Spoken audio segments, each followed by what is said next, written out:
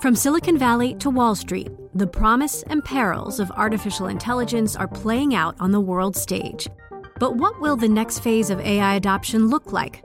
Which companies from big tech to startups will dominate? And where do the risks and unintended consequences lie? I'm Emily Chang. Join me at Bloomberg Tech in San Francisco, May 9th, to answer many of the industry's burning questions, alongside Snap's Evan Spiegel, Xbox President Sarah Bond, OpenAI's Brad Lightcap, top researcher Dr. Fei-Fei Li of Stanford, and many more. More details and just a few tickets left at Bloomberg.com/TechSF.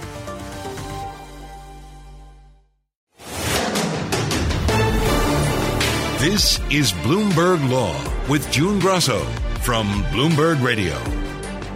Jury selection is scheduled to begin next Monday in the trial of the former Minneapolis police officer accused of killing George Floyd. At the same time, the Biden administration is backing a police reform bill in the House that would, among other things, ban chokeholds and no-knock warrants. Its name, the George Floyd Justice in Policing Act. Joining me is Jeffrey Fagan, a professor at Columbia Law School. Tell us a little bit about the act. Well, the act is about several things. One in particular is racial profiling, and it specifies measures to eliminate racially disparate policing, particularly racial profiling, and sets forth a standard of disparate impact on particular populations, minority populations, as the measure of looking to see whether a jurisdiction is violating the prohibition on profiling. I think, though, the most important things to me are the police misconduct measures. Profiling is a form of misconduct, but the measures to try and identify officers who are repeat offenders with respect to misconduct or excessive force or perhaps lethal force. The creation of a registry to monitor misconduct across the country. The decertification procedures, which I think are extremely important to stop officers from pinging around from one department to the other after they get in trouble.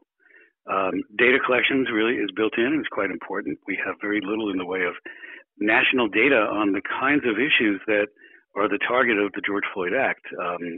Again, excessive force, racial profiling, repeat misconduct, and so on. So I think it's a very wide-ranging act. I think it, at least at the federal level, it should have some impacts. Now, most of the issues that they try and get at are actually state and city level issues or local municipalities. So, at the very least, this sets this lights a path, I think, for a fairly uniform response across the U.S. with respect to improving policing and reducing policing inequities and police misconduct and ensuring accountability of police to both citizens and to their local governments.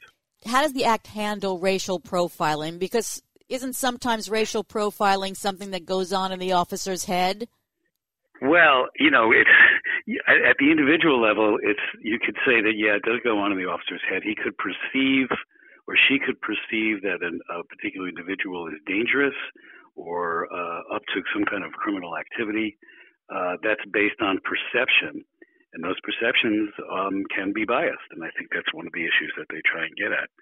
I think, though, when you think about the way the language is set forth in Section 312 of the Act, they talk about really a pattern, and they talk about activities of law enforcement agents in a jurisdiction that have had a disparate impact on individuals with a particular characteristic, and the characteristic is a race or gender, but particularly race and ethnicity.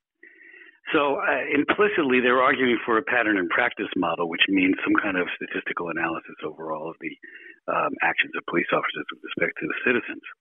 Now, I've done that. I was participant in the David Floyd trial in New York on stop and frisk, and I've been involved in other racial selective, we call selective enforcement cases. And it's hard to prove. There's two issues here. One is disparate impact, which is a different standard than, for example, selective enforcement or disparate treatment. And I think there'll be a little bit of contentiousness in when there are efforts to prove disparate impact. It's proven to be in the empirical literature by police scholars to be kind of hard to pin down.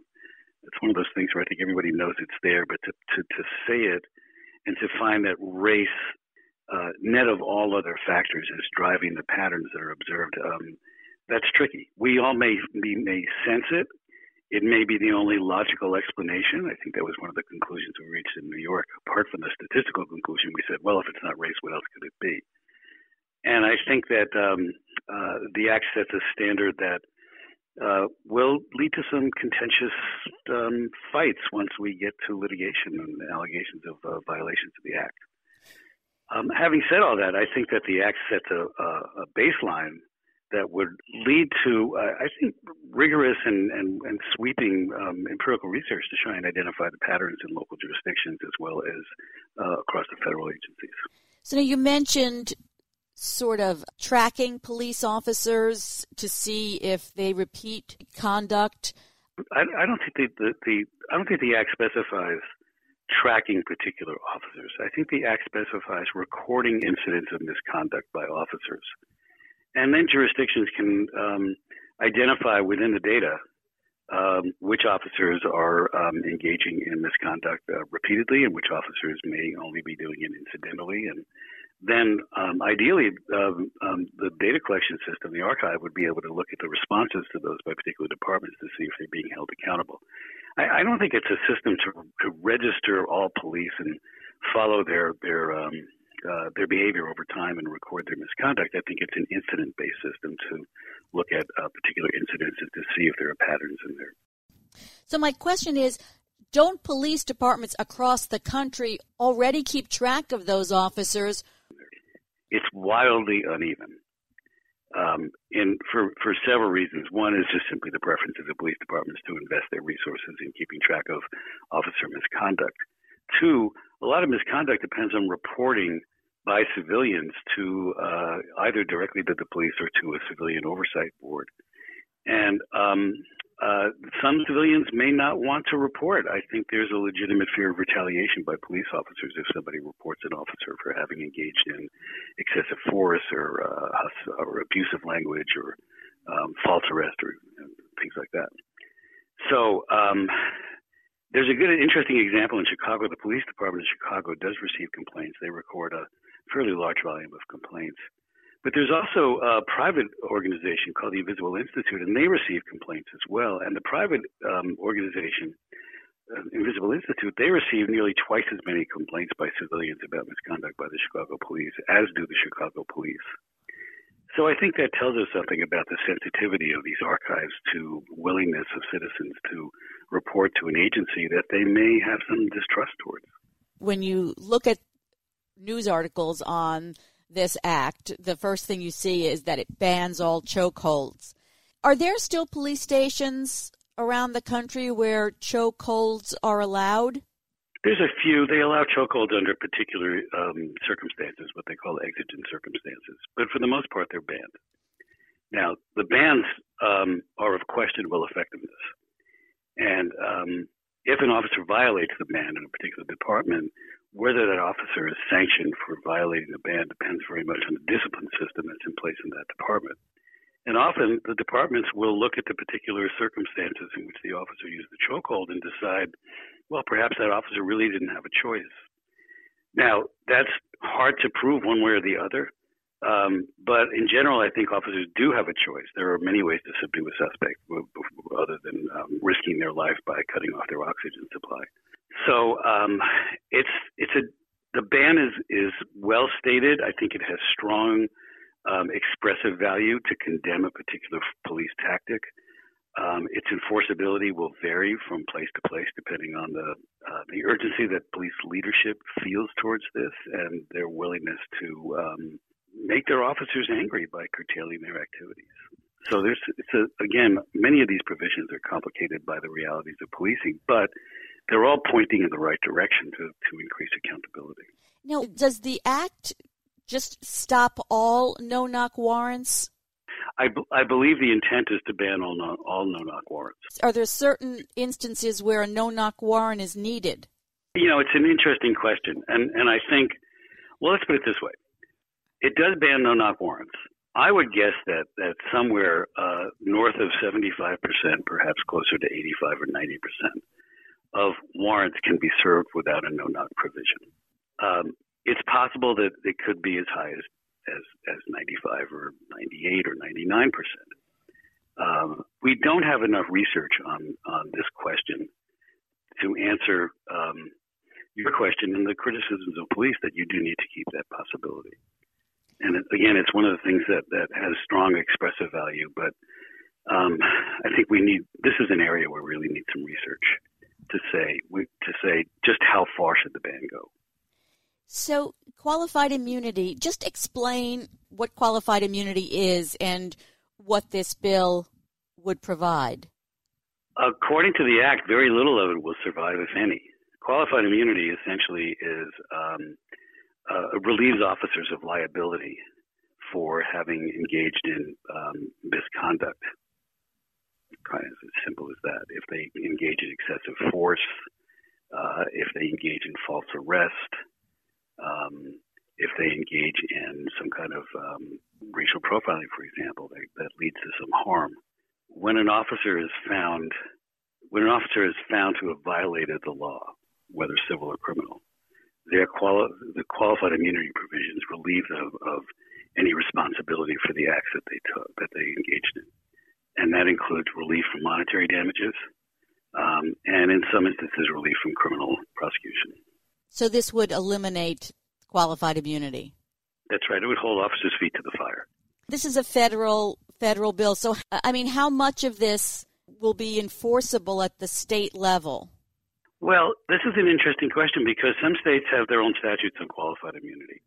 And there have been, not surprisingly, a number of court cases on qualified immunity in the last couple of years.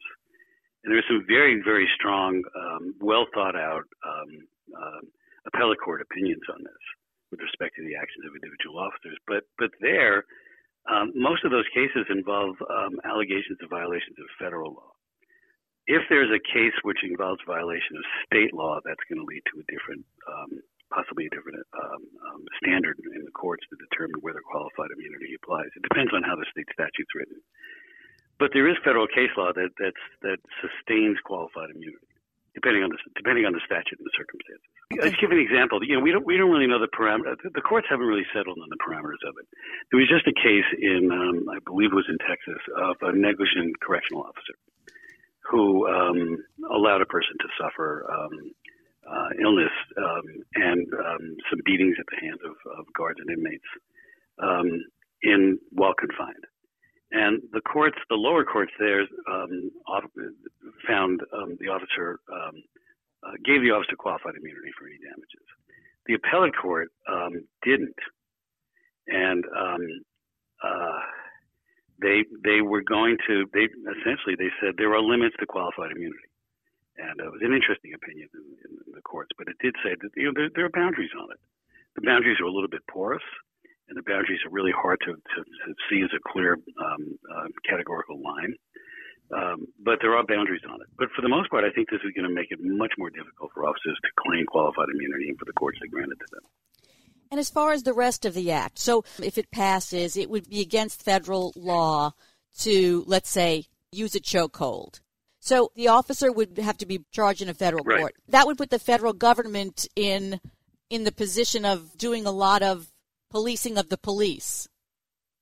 Well, they do it now. I mean, the Department of Justice has mechanisms by which they can order police departments following a civil rights investigation to undertake particular activities to remedy acts of civil rights violations.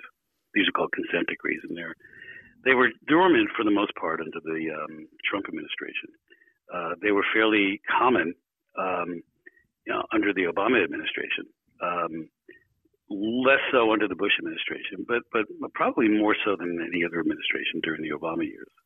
And I'm quite sure that given the nominees for Civil Rights Division of the Department of Justice, this activity will be revived. So I think there is a mechanism that's going to be reinvigorated, strengthened in the Justice Department to pursue these kinds of investigations. So yes, there is some aspects of federal oversight of police departments, and they will be, I think, expanded somewhat they'll be expanded with or without the George Floyd Act. Let me be clear about that. But the George Floyd Act gives it kind of a foundation and a sort of a normative or political rationale to more aggressively oversee police activity.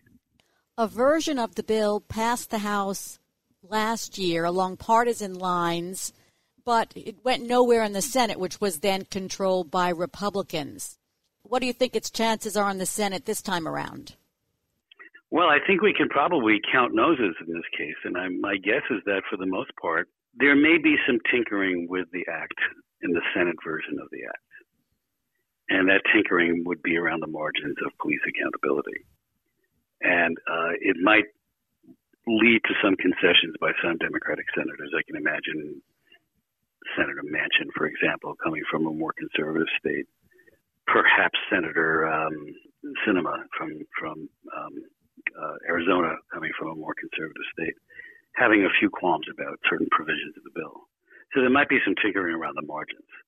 But I think the main thrust of the legislation will pass.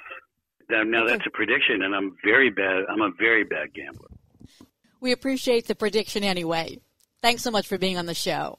That's Professor Jeffrey Fagan of Columbia Law School.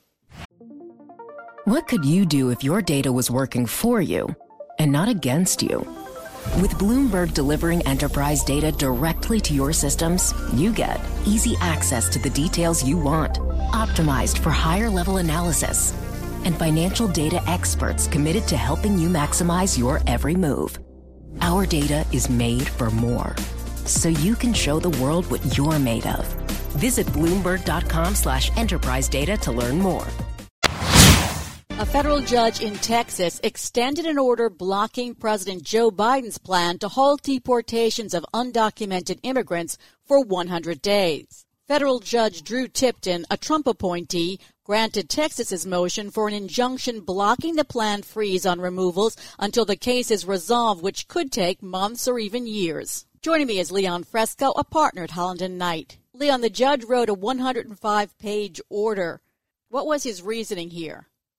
Well, in the end, what this judge was saying is that just like other programmatic changes that have occurred that have been enjoined by the courts, that here, this memo that was done by the Biden administration that was specifically instructing ICE not to engage in certain removal operations in order to remove people from the United States was a programmatic change that needed to occur through the notice and comment process, and so violated the INA, and also that it violated different agreements that had been in place with different states about how the enforcement of immigration law could occur, and also violated the requirements that the president actually enforce the laws. And so with all of those results, the court enjoined this memorandum, which actually has some kooky results, but in the end just says that this memorandum itself can't actually be enforced. So not going through the comment procedures is something that was often used against the Trump administration. So is this judge using the same kind of reasoning here? The doctrine itself upon which the decision was based upon is the typical doctrine that you would use to overturn one of these presidential memorandums. The key here, however, is that in the end, this is a memorandum about how the president is going to enforce immigration law. And so even if this particular memo is stricken, it doesn't really change the fact that on a case-by-case basis, ICE can't be forced to deport specific people. There's no lawsuit that anybody's going to be able to file that's going to say, you must deport every single person you encounter. That's the president's discretion. That's literally in the statute that nobody can sue to take away that discretion. And so all this does is just eliminate the memo as a basis for governing how this ICE discretionary process works, which is why the Biden administration subsequently issued another memo that said, if you're going to engage in operations against people other than serious criminals, you have to get X many layers of approval, which basically procedurally accomplishes the same objective as saying, don't remove people. The Texas AG was tweeting victory, et cetera. So the victory may be the legal victory, but on the ground, it doesn't make that much difference. Correct. It's a victory in paper only, but not in substance, because the paper itself, the memo itself, is gone. so that no one can cite to that memo as a basis for why a removal shouldn't occur. But if an ICE agent has to go through many layers of review in order to engage in an ICE operation, what will inevitably occur is that those contexts that the memo does permit or doesn't permit for a removal will be inculcated in the agency such that whenever somebody tries to go through those layers of review, they will be told this is not an acceptable operation for a removal, and that goal will have been accomplished in the same manner. So that may be the reason why the Biden administration hasn't said that they're going to appeal this decision to the Fifth Circuit. Right. In the end, it's really much ado about nothing, because if you are organizing a prosecutorial discretion regime, that regime can be done without needing a memo like this. The point of that memo was because on day one of the Biden administration, you needed a very broad memo like that, which essentially said don't deport anyone, because there was no one there at these agencies yet to inculcate the officers about what the new enforcement priorities were. Now people are slowly being installed. Ali Mayorkas has been confirmed as the DHS secretary. There are political appointments that are moving into these agencies that do not require Senate confirmation. And those individuals can begin to say to the people at ICE, here are our priorities, and so you should not approve a removal that does this or this or this. And that doesn't need a memo that says don't enforce the immigration law, which was sort of the day one memo just to stop any removals that were imminent at that time. And the judge's opinion didn't touch on the agreement that the Trump administration made with Texas and some other states.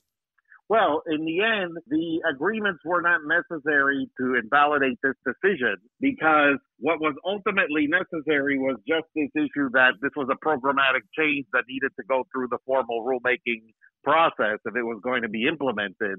And states don't, in the end, have standing to say that the federal government should deport X person. That just is not a thing in the U.S. law. And so from that perspective, that wasn't something that was going to be able to survive the Fifth Circuit or Supreme Court review. And so that's why I think you don't see the emphasis there. Leon, you said that the judge's action will have some kooky results. Tell us about them. It results in some very unique consequences, which is just that this memo itself can't be enforced. So you can't say to people, don't deport anyone on the basis of this memo. But there's nothing about this case being victorious for the state of Texas that is likely to lead to even a single additional person being removed or detained, because the processes that the agency has put in place now have made it clear that here are the kinds of approval you need in order to begin a removal action or to finalize a removal action. And when those approval sources are procured, you're not going to get that approval unless it's a serious criminal or national security case. Let's turn to what's happening now, because there are reports that there have been thousands of unaccompanied minors coming through the border. Border Patrol agents are apprehending an average of more than 200 children crossing the border without a parent every day. But nearly all 7,100 beds for immigrant children maintained by the Department of Health and Human Services are full. So what's happening at the border? So there are multiple issues that are happening at the southern border. One is with regard to asylum seekers, and one is with regard to unaccompanied children. So for unaccompanied children, the Trump administration, at the final days of the Trump administration, had actually won a decision that said that what's called Title 42 of the code, which is the code having to do with the CDC and disease exclusion, permitted the Trump administration to exclude young people, unaccompanied minors, from the United States because of COVID and the COVID crisis. The Biden administration decided that it would not use this COVID authority to exclude unaccompanied minors and would instead process unaccompanied minors the way they had traditionally been processed under the Flores Settlement Agreement, which is that an unaccompanied minor gets to come into the United States and make a claim for either asylum relief or trafficking relief or what is called special immigrant juvenile status. The complication is that when an unaccompanied minor comes into the United States, they need to be housed in a shelter that is run by the Office of Refugee Resettlement until the Office of Refugee Resettlement can determine that the adult that's coming to pick up that minor isn't some human trafficker or smuggler or terrible individual, but is instead a committed caretaker. And so the facilities that are usually overextended for this purpose here not only are overextended, but have to be at about 25% capacity due to the COVID crisis. And so this is why you're seeing all of these new facilities opening up, including this one in Carrizo Springs, Texas, is because there's going to need to be increased capacity if the unaccompanied minors are actually going to be allowed into the United States as opposed to excluded using the CDC COVID exclusion authority. So are more people coming in since Biden's been president? So the numbers are on an uptick.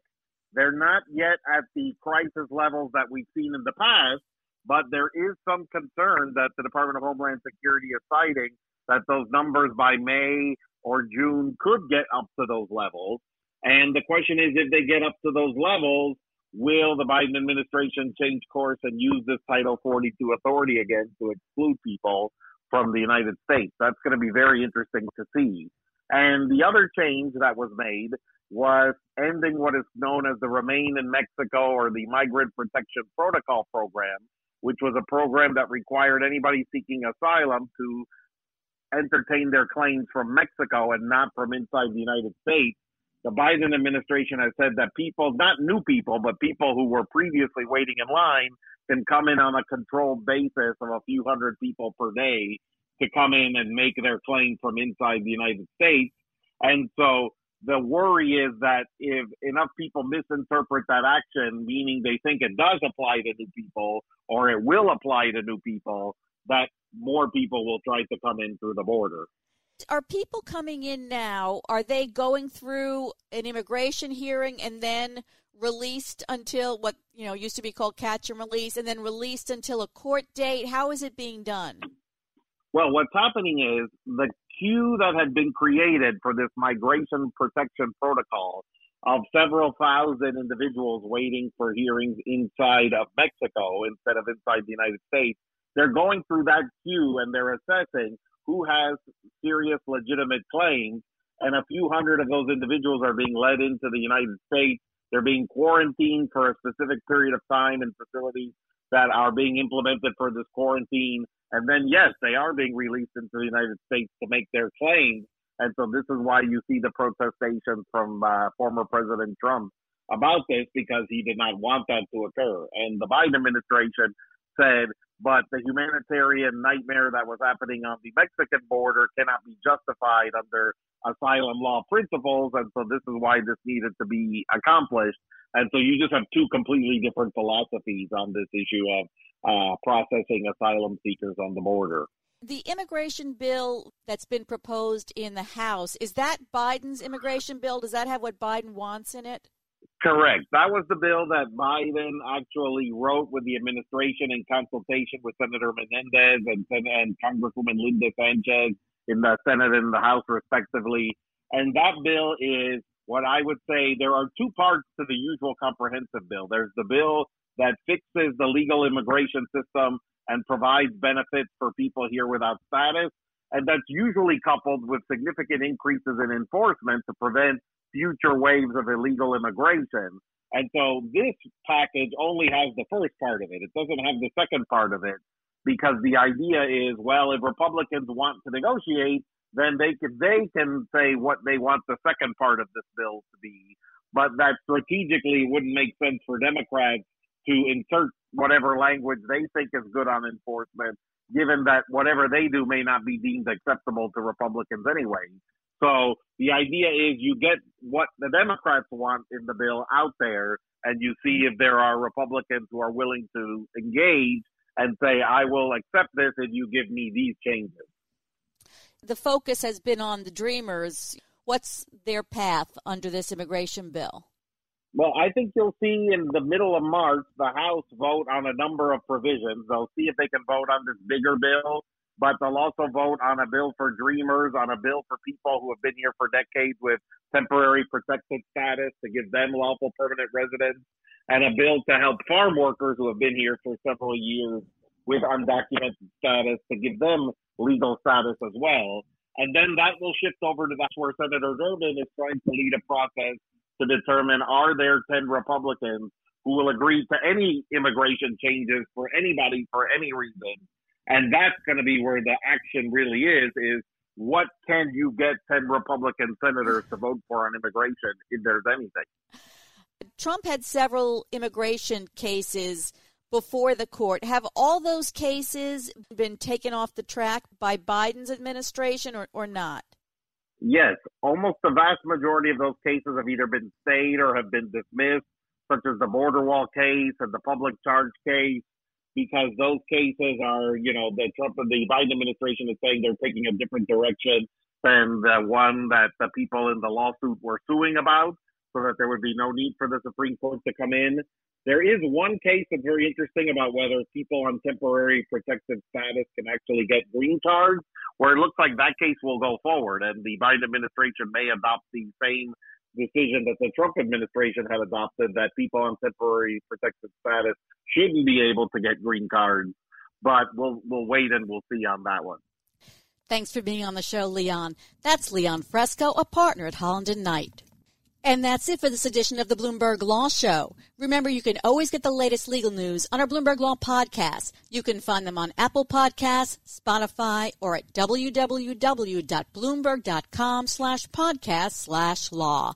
I'm June Grosso. Thanks so much for listening. And please tune into the Bloomberg Law Show every weeknight at 10 p.m. Eastern, right here on Bloomberg Radio.